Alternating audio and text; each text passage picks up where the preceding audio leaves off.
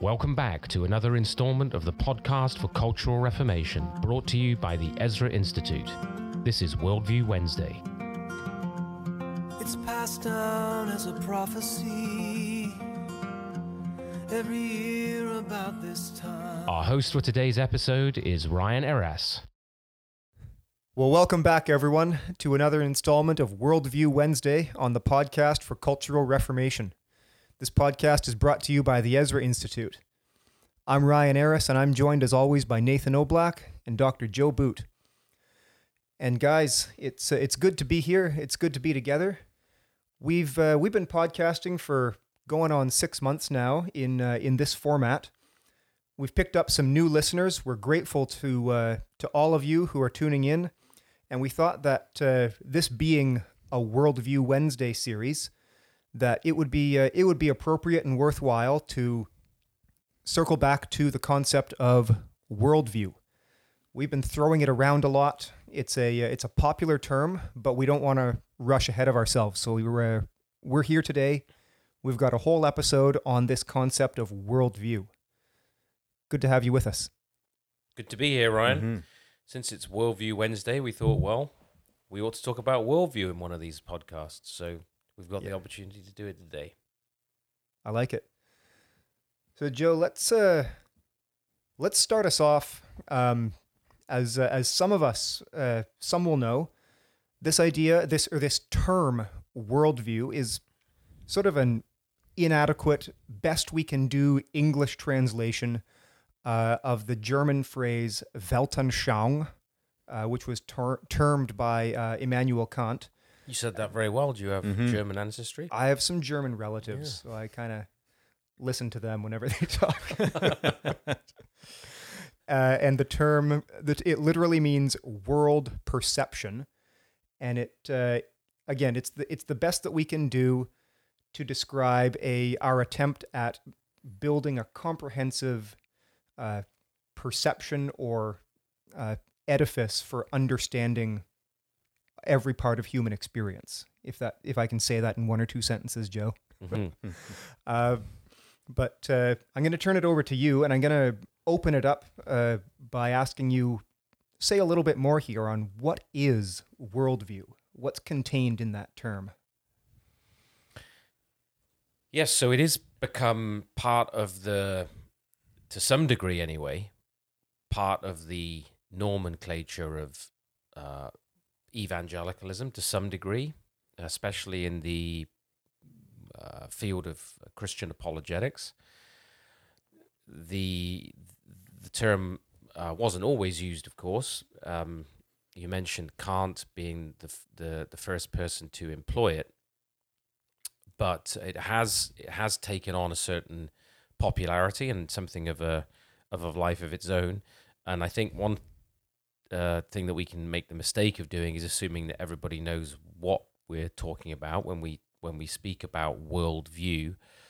And of course, the term has come in for some criticism as well, especially from the Thomists and the tradition within classical Christian apologetics has tended not to like the term world and life view. Do you think you could expand on Thomists there? What do you mean by that? Yeah, Joe? so those who have generally followed, like the Roman Catholic Church, the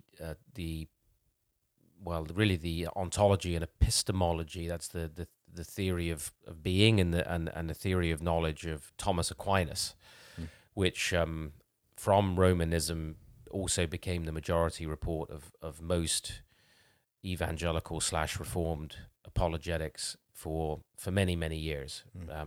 And a different direction, of course, is found prior to that in Augustine, and then in Calvin to some degree, but it was never really fleshed out systematically until I would say Abraham Kuyper, who really took the Reformed worldview, as he would say, the Calvinistic vision of reality, and sort of rescued it from its imprisonment in church dogmatics and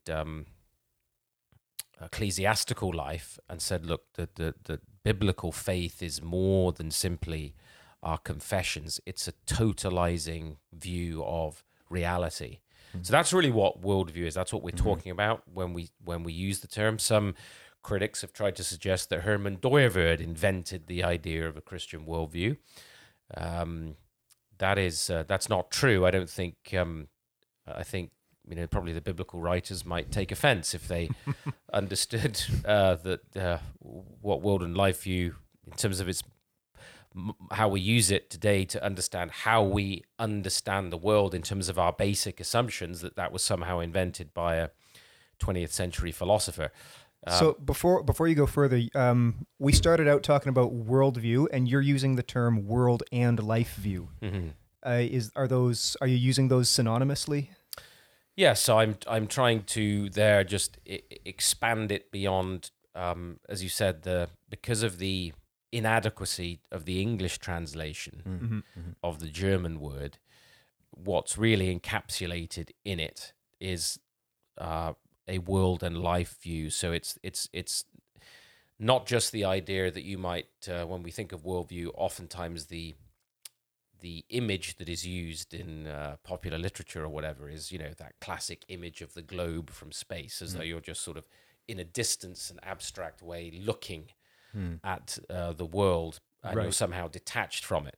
A world and life view gives the sense of, this is this has to do with the fundamental religious assumptions that we bring to bear upon the world, how we interpret our experience in the world, and it governs the conclusions that we reach. So when I use the term world and life view, I do mean it in a synonymous sense with worldview.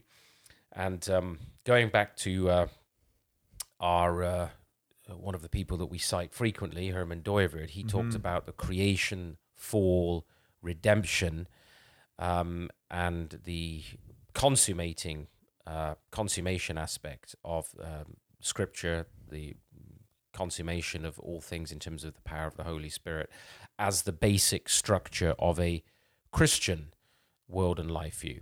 So we would reject the idea, in other words, that although the term worldview was first used by the German philosopher Kant, that somehow that the concept itself, or the term itself, is imprisoned in some sort of ideological, philosophical view of an idealist philosopher.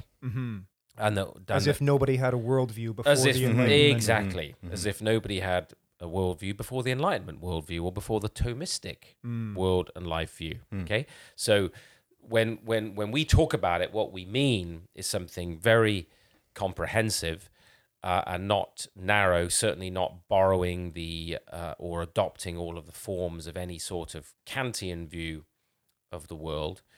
It's simply a way of describing the nature and character of human knowledge and experience as we encounter the world, as we seek to build knowledge structures.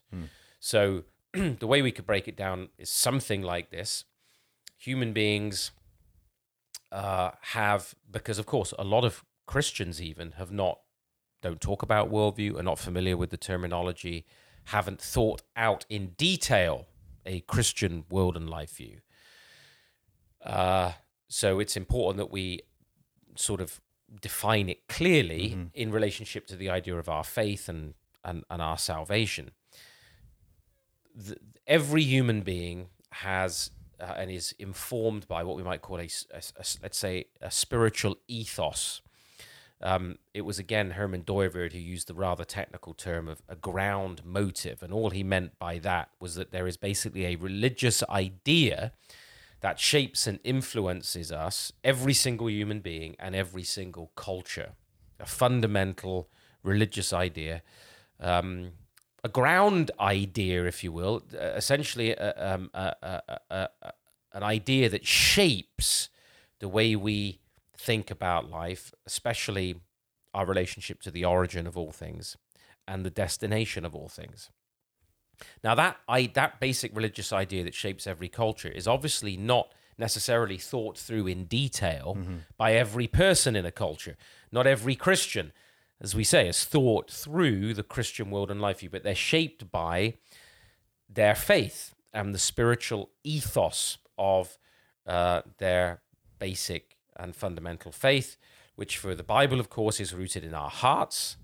The heart is that undifferentiated point of our being, the sort of focal point of our existence. You can't reduce it to your thinking or your feeling or your doing. It's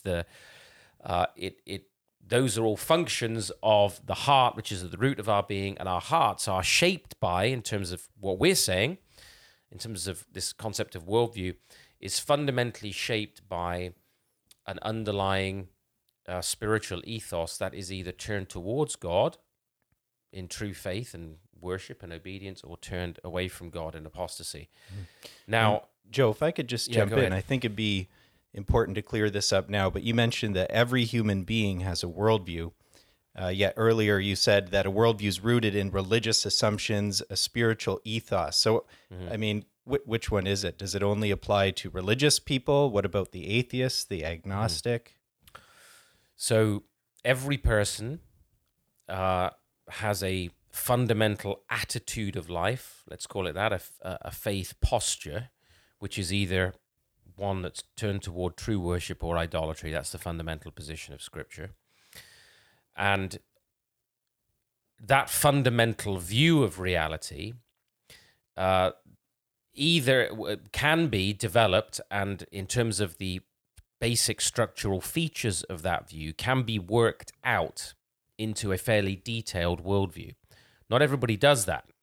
So not every atheist, not every Hindu, not every Muslim, not every Buddhist, not every Christian, in terms of their fundamental ethos, in fact, I would say the majority of people are carried along by that ethos without necessarily carefully thinking through what are the structural features of my view of the world that are implicit in this religious view of reality.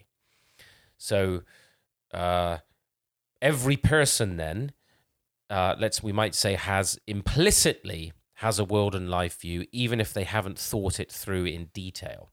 If you start asking them some fundamental questions, you could begin to tease out what their basic world and life view is. So it's, in some respects there, it's about bringing their world and life view to a more conscious perception, a more conscious recognition. Again, if we were to use a more technical term, we could talk about pre-theoretical beliefs. So these are fundamental beliefs that go before any of the sciences we're engaged in, any of the fields or disciplines of study that we might be involved in school or in university, looking at biology or English literature or history or physics or sociology or any of these disciplines. We bring to all of those things basic beliefs that if we were to delineate them, if we were to look at their structural features, we would discover a world and life view that we bring to those studies. So this comes back to something that you pick up on often, Nathan, in our podcasts when we attack the myth of neutrality.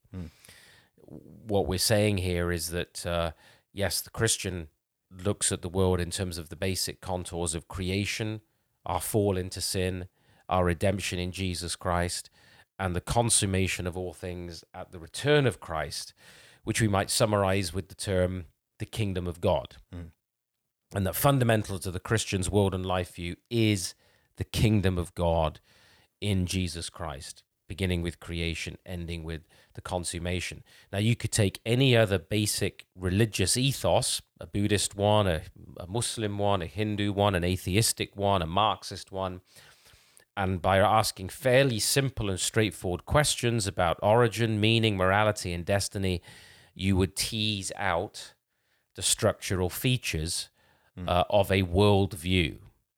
So that's what we mean by it. We mean that we don't mean that nobody had a worldview before the 19th century.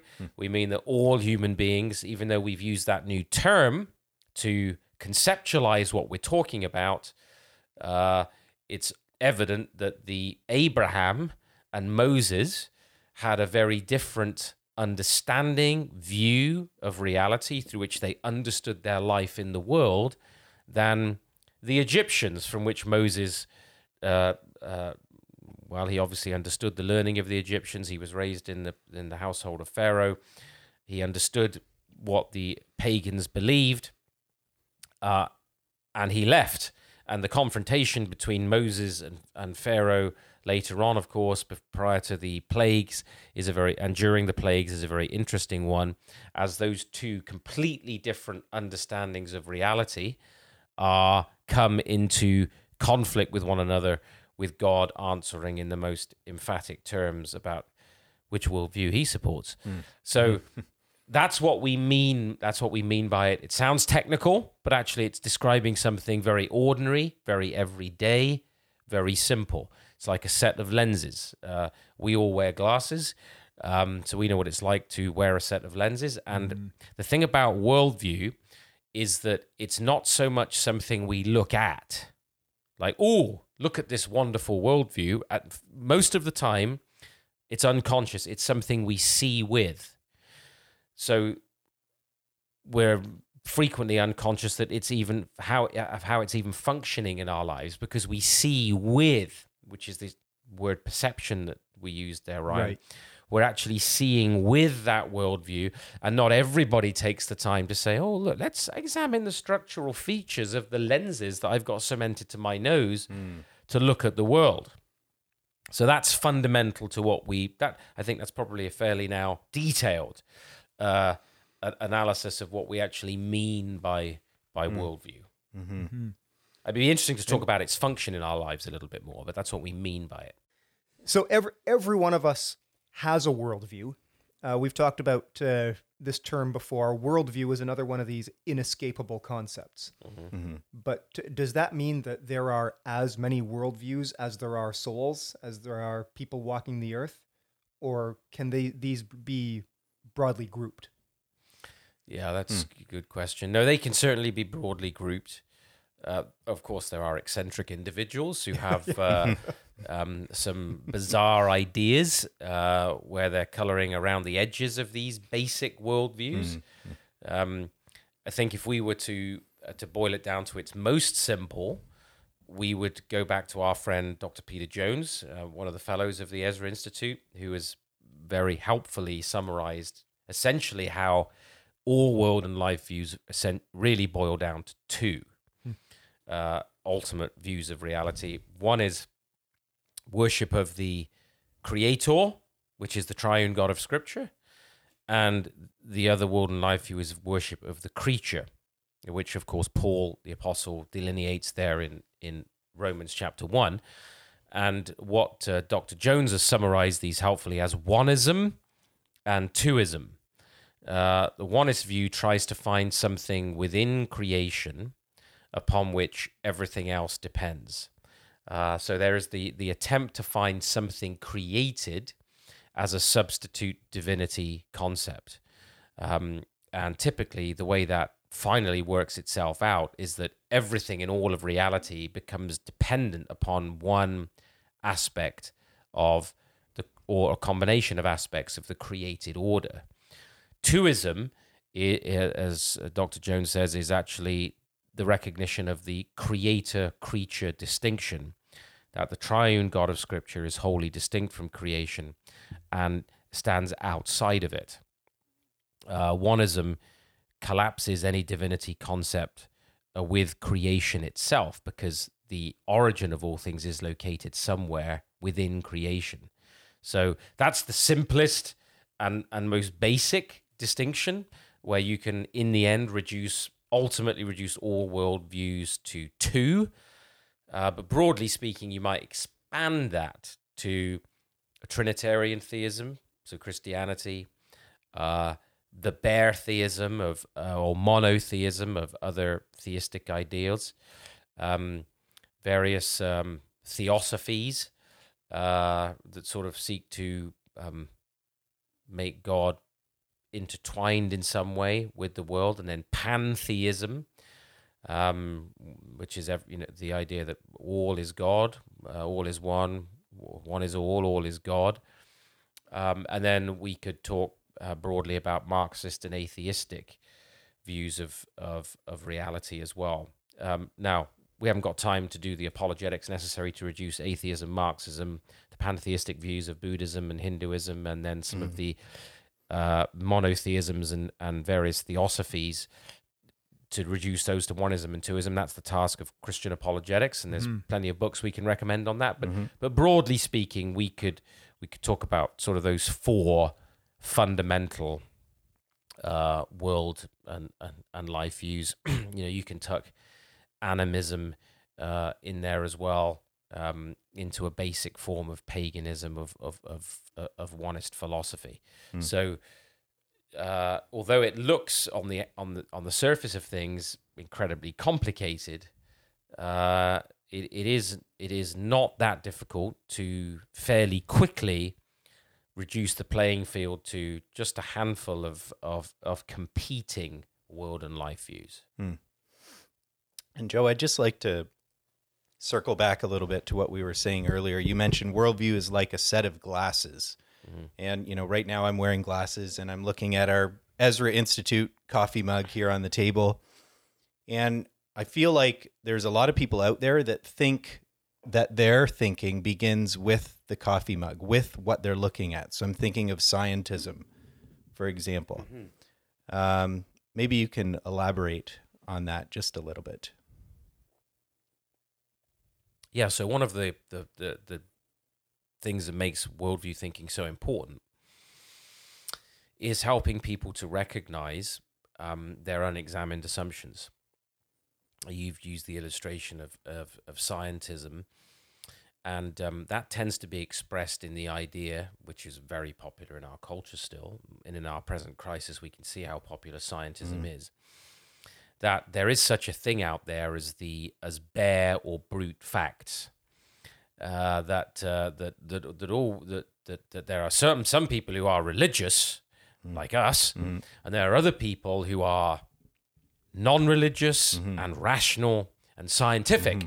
Just the facts. Yeah. And all they are doing is looking at the facts of human experience, the cold, hard, rational truth, as it were, and that they are sort of this notion that they are unbiased or neutral as they look at things because they're non-religious. And actually, it wasn't just Herman Dooyeweerd, but you could look at Thomas Kuhn and Michael Polanyi and other philosophers of science of the 20th century who totally destroyed this notion that you can have a radical separation of fact and value, as though you can come to any factuality, any data, as it were, from a position that is completely uninformed by pre-theoretical commitments.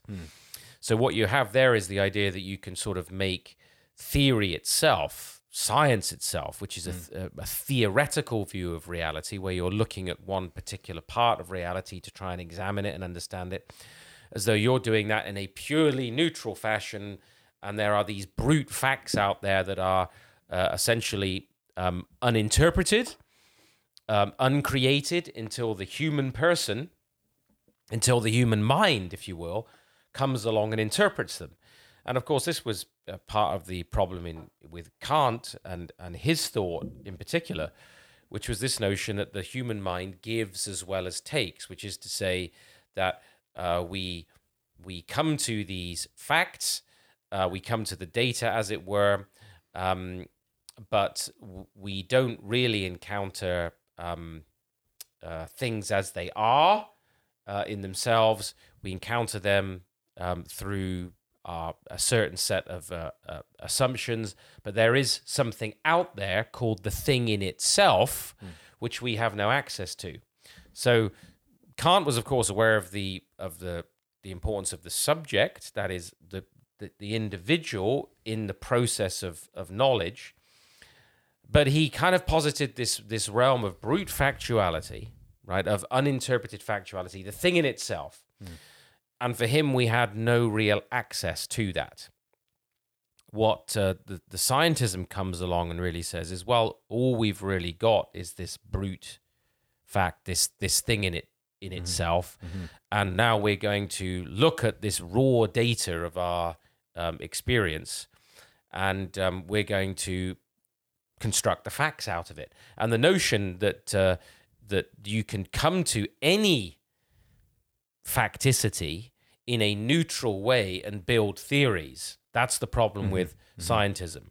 That there are, we should be alerted to the problem there immediately with the word theory, right? I mean, the reason there are multiple theories and multiple views in almost every scientific discipline, how can you account for the fact you've got all of these people supposedly staring at these bare brute facts that speak for themselves, and the reality is they come to all of these different conclusions about them, right? And when they're looking at the same data, right, the reason for that is that they are coming to the data, to the facts, as it were, with values. They're coming to them with pre-theoretical commitments.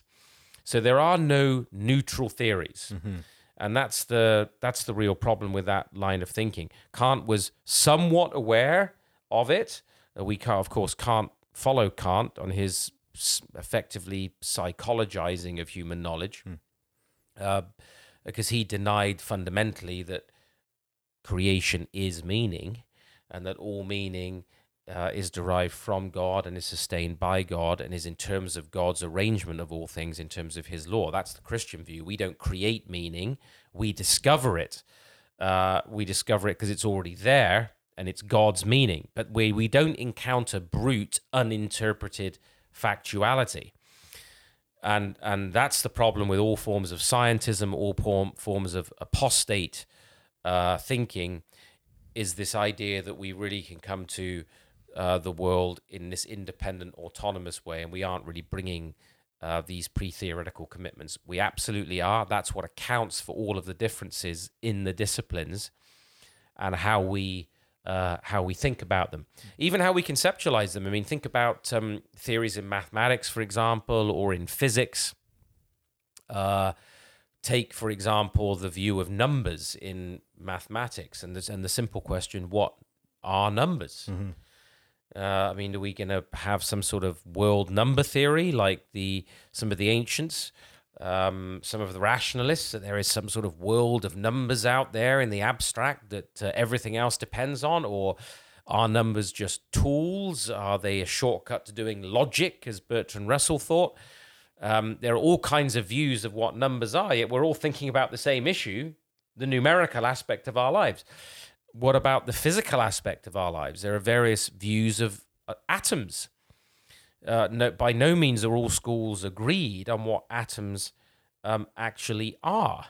And so, when you begin to drill down in these different disciplines, even in the so-called hard sciences, it's very easy to show in things like psychology and sociology and everything else. But some people think, well, when you get down to the hard sciences, then you're just dealing with the facts. But it's patently not the case.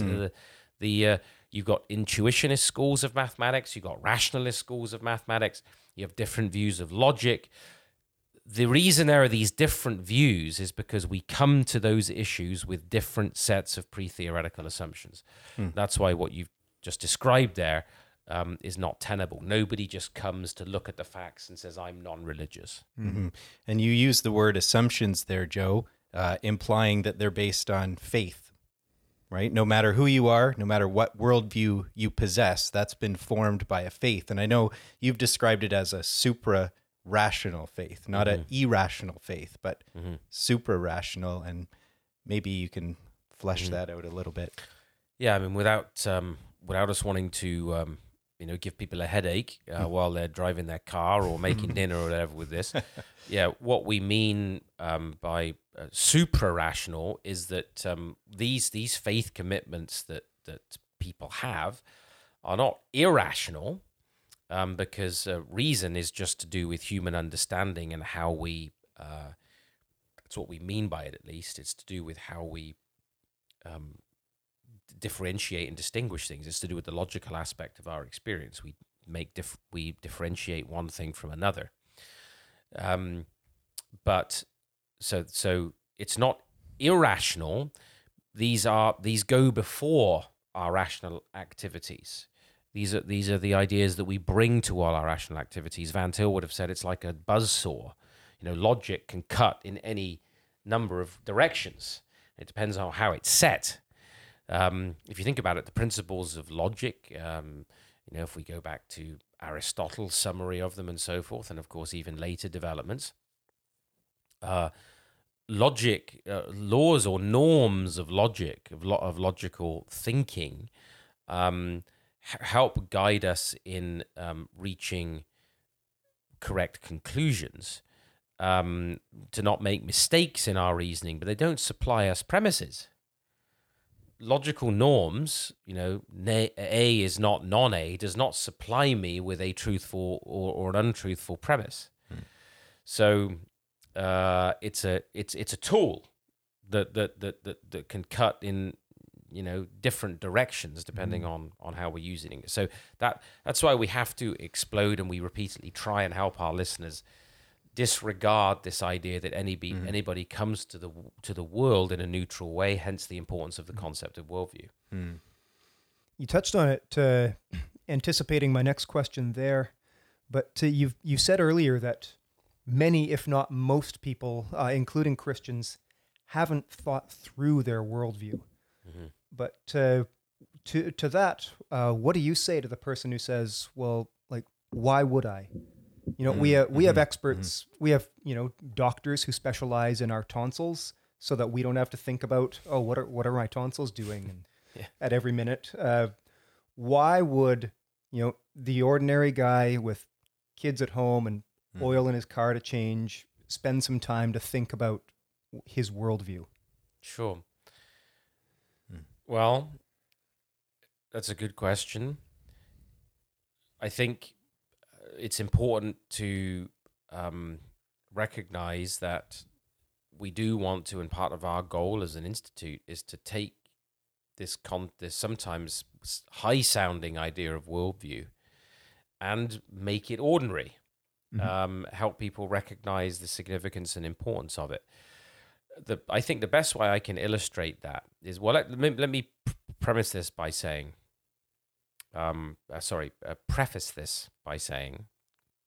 got logic on the brain now, you see, premises and conclusions. Preface this by saying that what we're not saying is that if you don't have a well thought out worldview, you're somehow not a Christian, or you're deficient in your faith, or whatever. Some of the people I've learned the most from about what it means to live the Christian life have been far from being expert in Christian world and life view or any other worldview analysis. Right. So what we're not saying is that worldview is identical with the gospel and our personal salvation, and that if you haven't thought this through, there's something seriously wrong with your salvation. That we're not saying that. What we have said is that world and life view is about identifying the structural features of your faith, your belief system. That's why we talk about a belief system.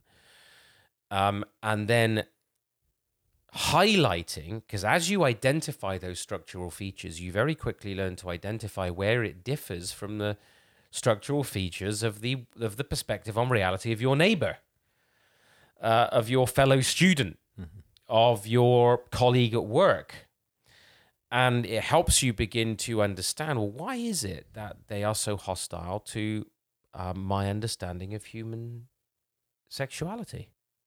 Why are they so hostile to my view of the family? I don't understand that. Why do they appear hostile to my perspective on life and life issues and the importance of life in the womb? Why are they so hostile to my perspective on what justice and righteousness means in public life? Why are they hostile to me homeschooling or Christian schooling my children? It's very difficult for us to understand the world in which we live and what we encounter as Christians if we've given no thought to Christian world and life view. I think it was somebody that you ran into once, Ryan, at the Institute, who said, yeah, I don't know about all of this Christian worldview and philosophy stuff. I mean, why don't we just focus on you must be born again? That's right. which kind of makes me chuckle. But when you think about that, I mean, if you were to break that statement down, okay, you must be born again. What does that mean? Oh, well, that was a statement of Jesus to Nicodemus. Why did Jesus say that? Well, he was highlighting something that the scripture teaches over and against what a Pharisee thought about what the scripture teaches. Somebody who had misunderstood the teaching of the Bible.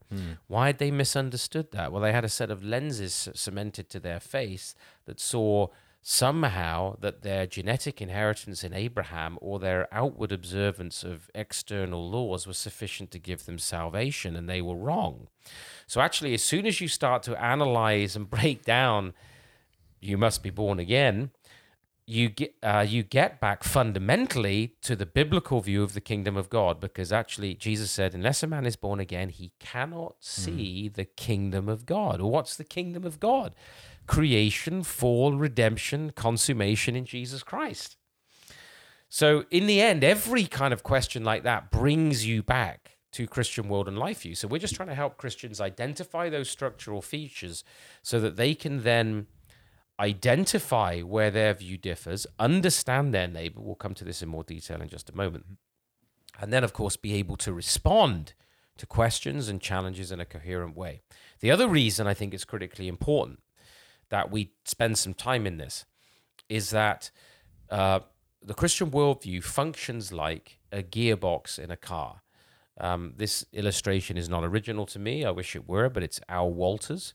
I think it's in his book, Creation Regained. It's a very helpful introduction to biblical worldview for people who are wanting to just explore the essential contours of what we're talking about. And there he talks about on the power of the gospel on the one hand, and as being like the engine. And I think this is a helpful illustration because, of course, a lot of people make a lot of noise and there's a lot of sound and fury of the engine of the gospel. Justification by faith, brother. Yes, absolutely. I'm with you there. Rev it up. Soteriology, a Calvinistic soteriology. Yes, brother. Amen. Infallibility of Scripture and so on. And you've got these basics, Christian sanctification, these important doctrines of the Christian life that are germane to what we call the gospel, the good news. Often, unfortunately, not sufficiently identified with the kingdom of God in most cases, but sort of these subsets of just church dogmatics, Nonetheless, here we've got what we might call the proclamation of the gospel of, repentance, forgiveness, justification, and so on. And you can have a lot of noise there and a lot of roaring, a lot of sound and fury, and yet nothing changing in our lives, in our family life, in our cultural life, in our national life. And what's important there is that the you can have I've had some muscle cars in my time, American muscle and good old-fashioned British muscle. I even had a V12 Jag at one point in mine. Beautiful old classics, gone now. British sadly. Racing Green. Yeah, exactly. And you can have a beautiful, powerful engine that makes that lovely rumble. But if you didn't have a gearbox in the car, what good is all of that noise? What good is all of that sound and all of that rumble, all of the beauty of that sound, unless you can transfer the power of that to the axles, to the wheels, so that you can actually move forward. And that's, of course, is the basic idea of an engine, is that it gives you a power source so that you can move. And a worldview is like a gearbox. It translates the power of the engine and contextualizes it, to use another word, and don't want to mix my metaphors too much, but it transfers. That's why we call it a transmission. For all of you ladies listening, I'm going to get slapped later for that.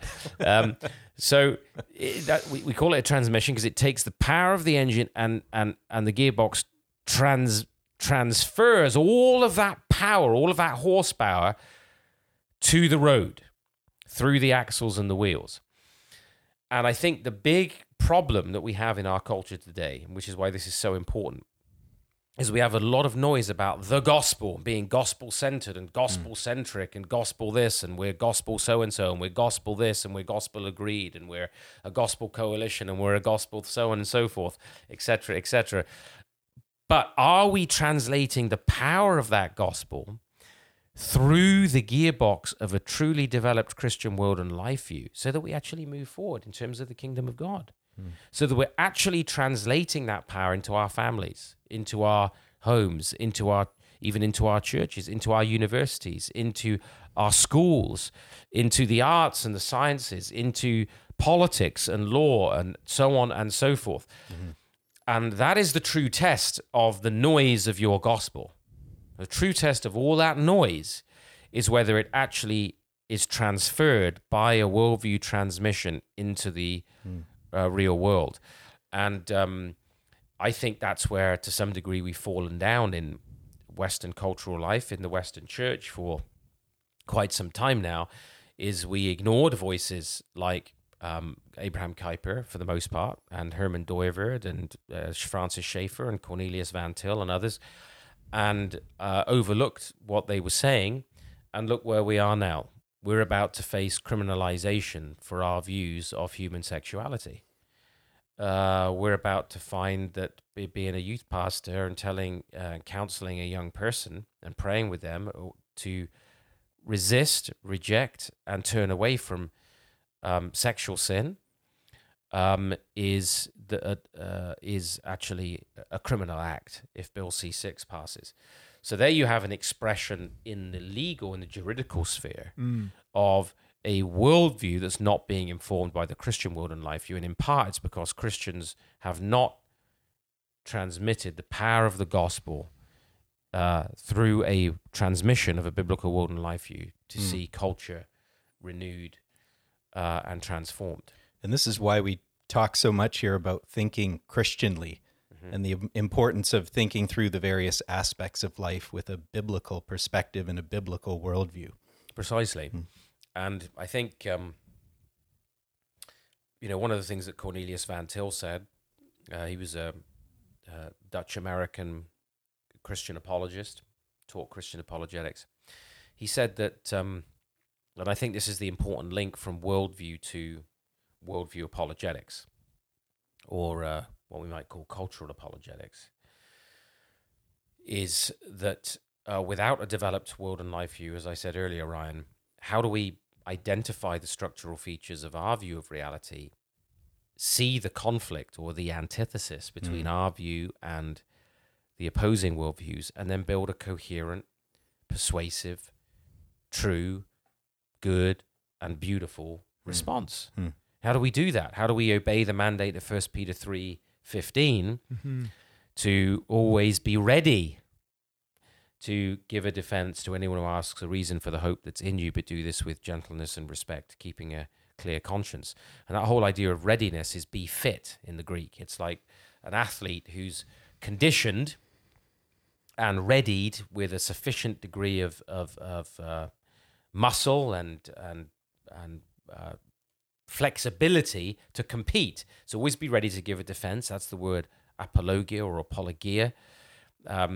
To give a defense, a reasoned defense to anyone who asks a reason, which means it's defensible. It's not just your personal opinion. It's not just your personal experience, but there's a reason for the hope that you have. That's the apologetic mandate. It's difficult to see how you can do that if you don't have a developed Christian worldview. And Peter didn't give that task to a small group of elite experts. Ryan, you asked, wow, if we've got experts to do this, why should the average person be bothered? Well, how are you going to answer the person, your neighbor, your school friend, your colleague, who asks you, your children even, who asks you a reason for the hope that's in you?